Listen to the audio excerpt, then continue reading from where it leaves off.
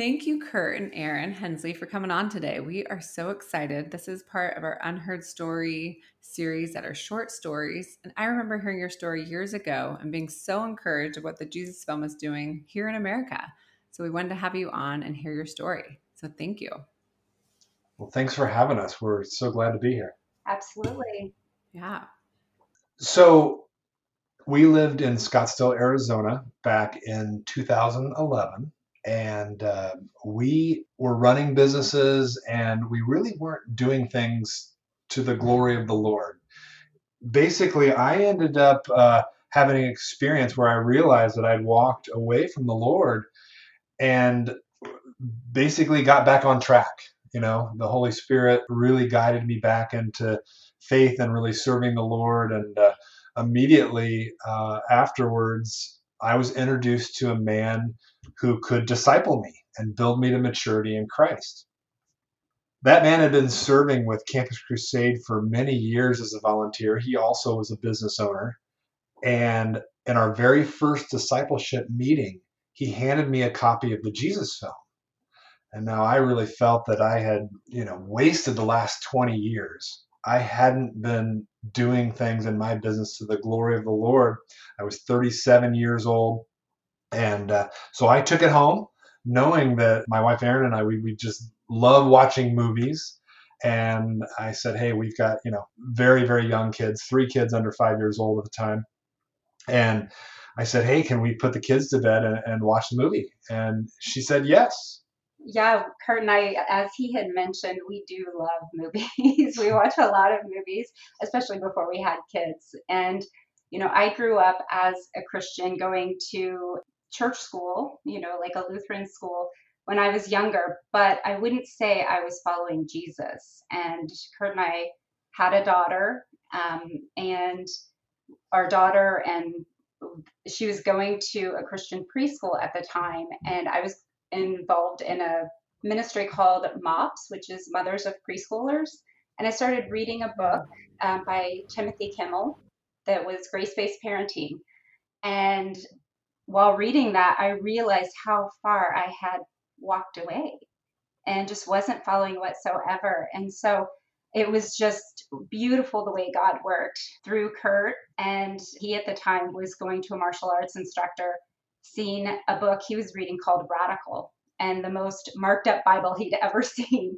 And so he felt led to read that book and then be mentored by someone and discipled. And so he's reading Radical and I'm reading Grace-Based Parenting. And we're both like, just God's working through both of us. It was beautiful. And we both looked at each other and were like, you need to read this book. Well, you need to read this book.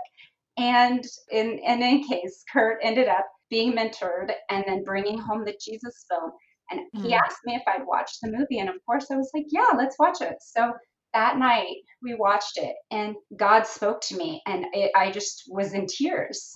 It was beautiful. It was his story. So cool. And how, where's this been? I didn't realize what I was missing, And so I gave my life to Christ that night. Although I don't think I probably shared that with Curt because we joked about this story and Curt can share that. So we started going to church right away once I realized how far that I'd fallen away from my faith. And we became really good friends with an assistant pastor at our church and his wife. And they had 3 kids that were all about 10 years older than our 3 kids. And so they'd kind of been through the path of parenting, and we had so much in common. And the first date night out we started sharing our date nights. And the first date night out, we had so much fun. So we went, a month later. Our second date night together, this is 2 months after we had watched the film. Randy was our assistant pastor, and he looks across the table and he said, Erin, I've heard Curt's story of how he came to know the Lord, but I haven't heard your story. And so Erin just takes a second to think about it. And she said one sentence. She said, well, Curt brought home the Jesus film. And that's pretty much all she said. And the great thing was, Randy and his wife, they both knew the Jesus film and the power of it. And that was all that needed to be said. I love They it. said, "Oh, okay, now I know how you came to faith. You saw the book of Luke on film. You had an invitation. God gave you the faith to believe, and you gave your life to Christ." And we really didn't talk about it a whole lot. And the funny part to us was that we had never talked about it, and so I didn't know that I she love was it. praying after we watched it. And here I'm kind of praying in my heart as well, and I'm not really attending to the, how she's praying. And so we've always kind of thought about it and thought, we think it shows a couple things, like first of all, we really think it shows that as a couple we need better communication skills, you It's know. pretty funny. And then secondly, we've just thought, wow, the power of God's word on film. It's not just for the deserts of Africa and the jungles of South America and all these Yeah. amazing places where people have never heard about God and have never heard about Jesus Christ. Mm. It's equally powerful in a nice upscale home in Scottsdale, Arizona, as it is anywhere where we've seen it. And so now we've had the real blessing of being involved with the Jesus film for several years and seeing the Jesus film played in the Yucatan in Mexico and in the deserts of Africa and throughout India. And we've watched, literally over 1,000 other people give their lives to Christ Mm. in that same way.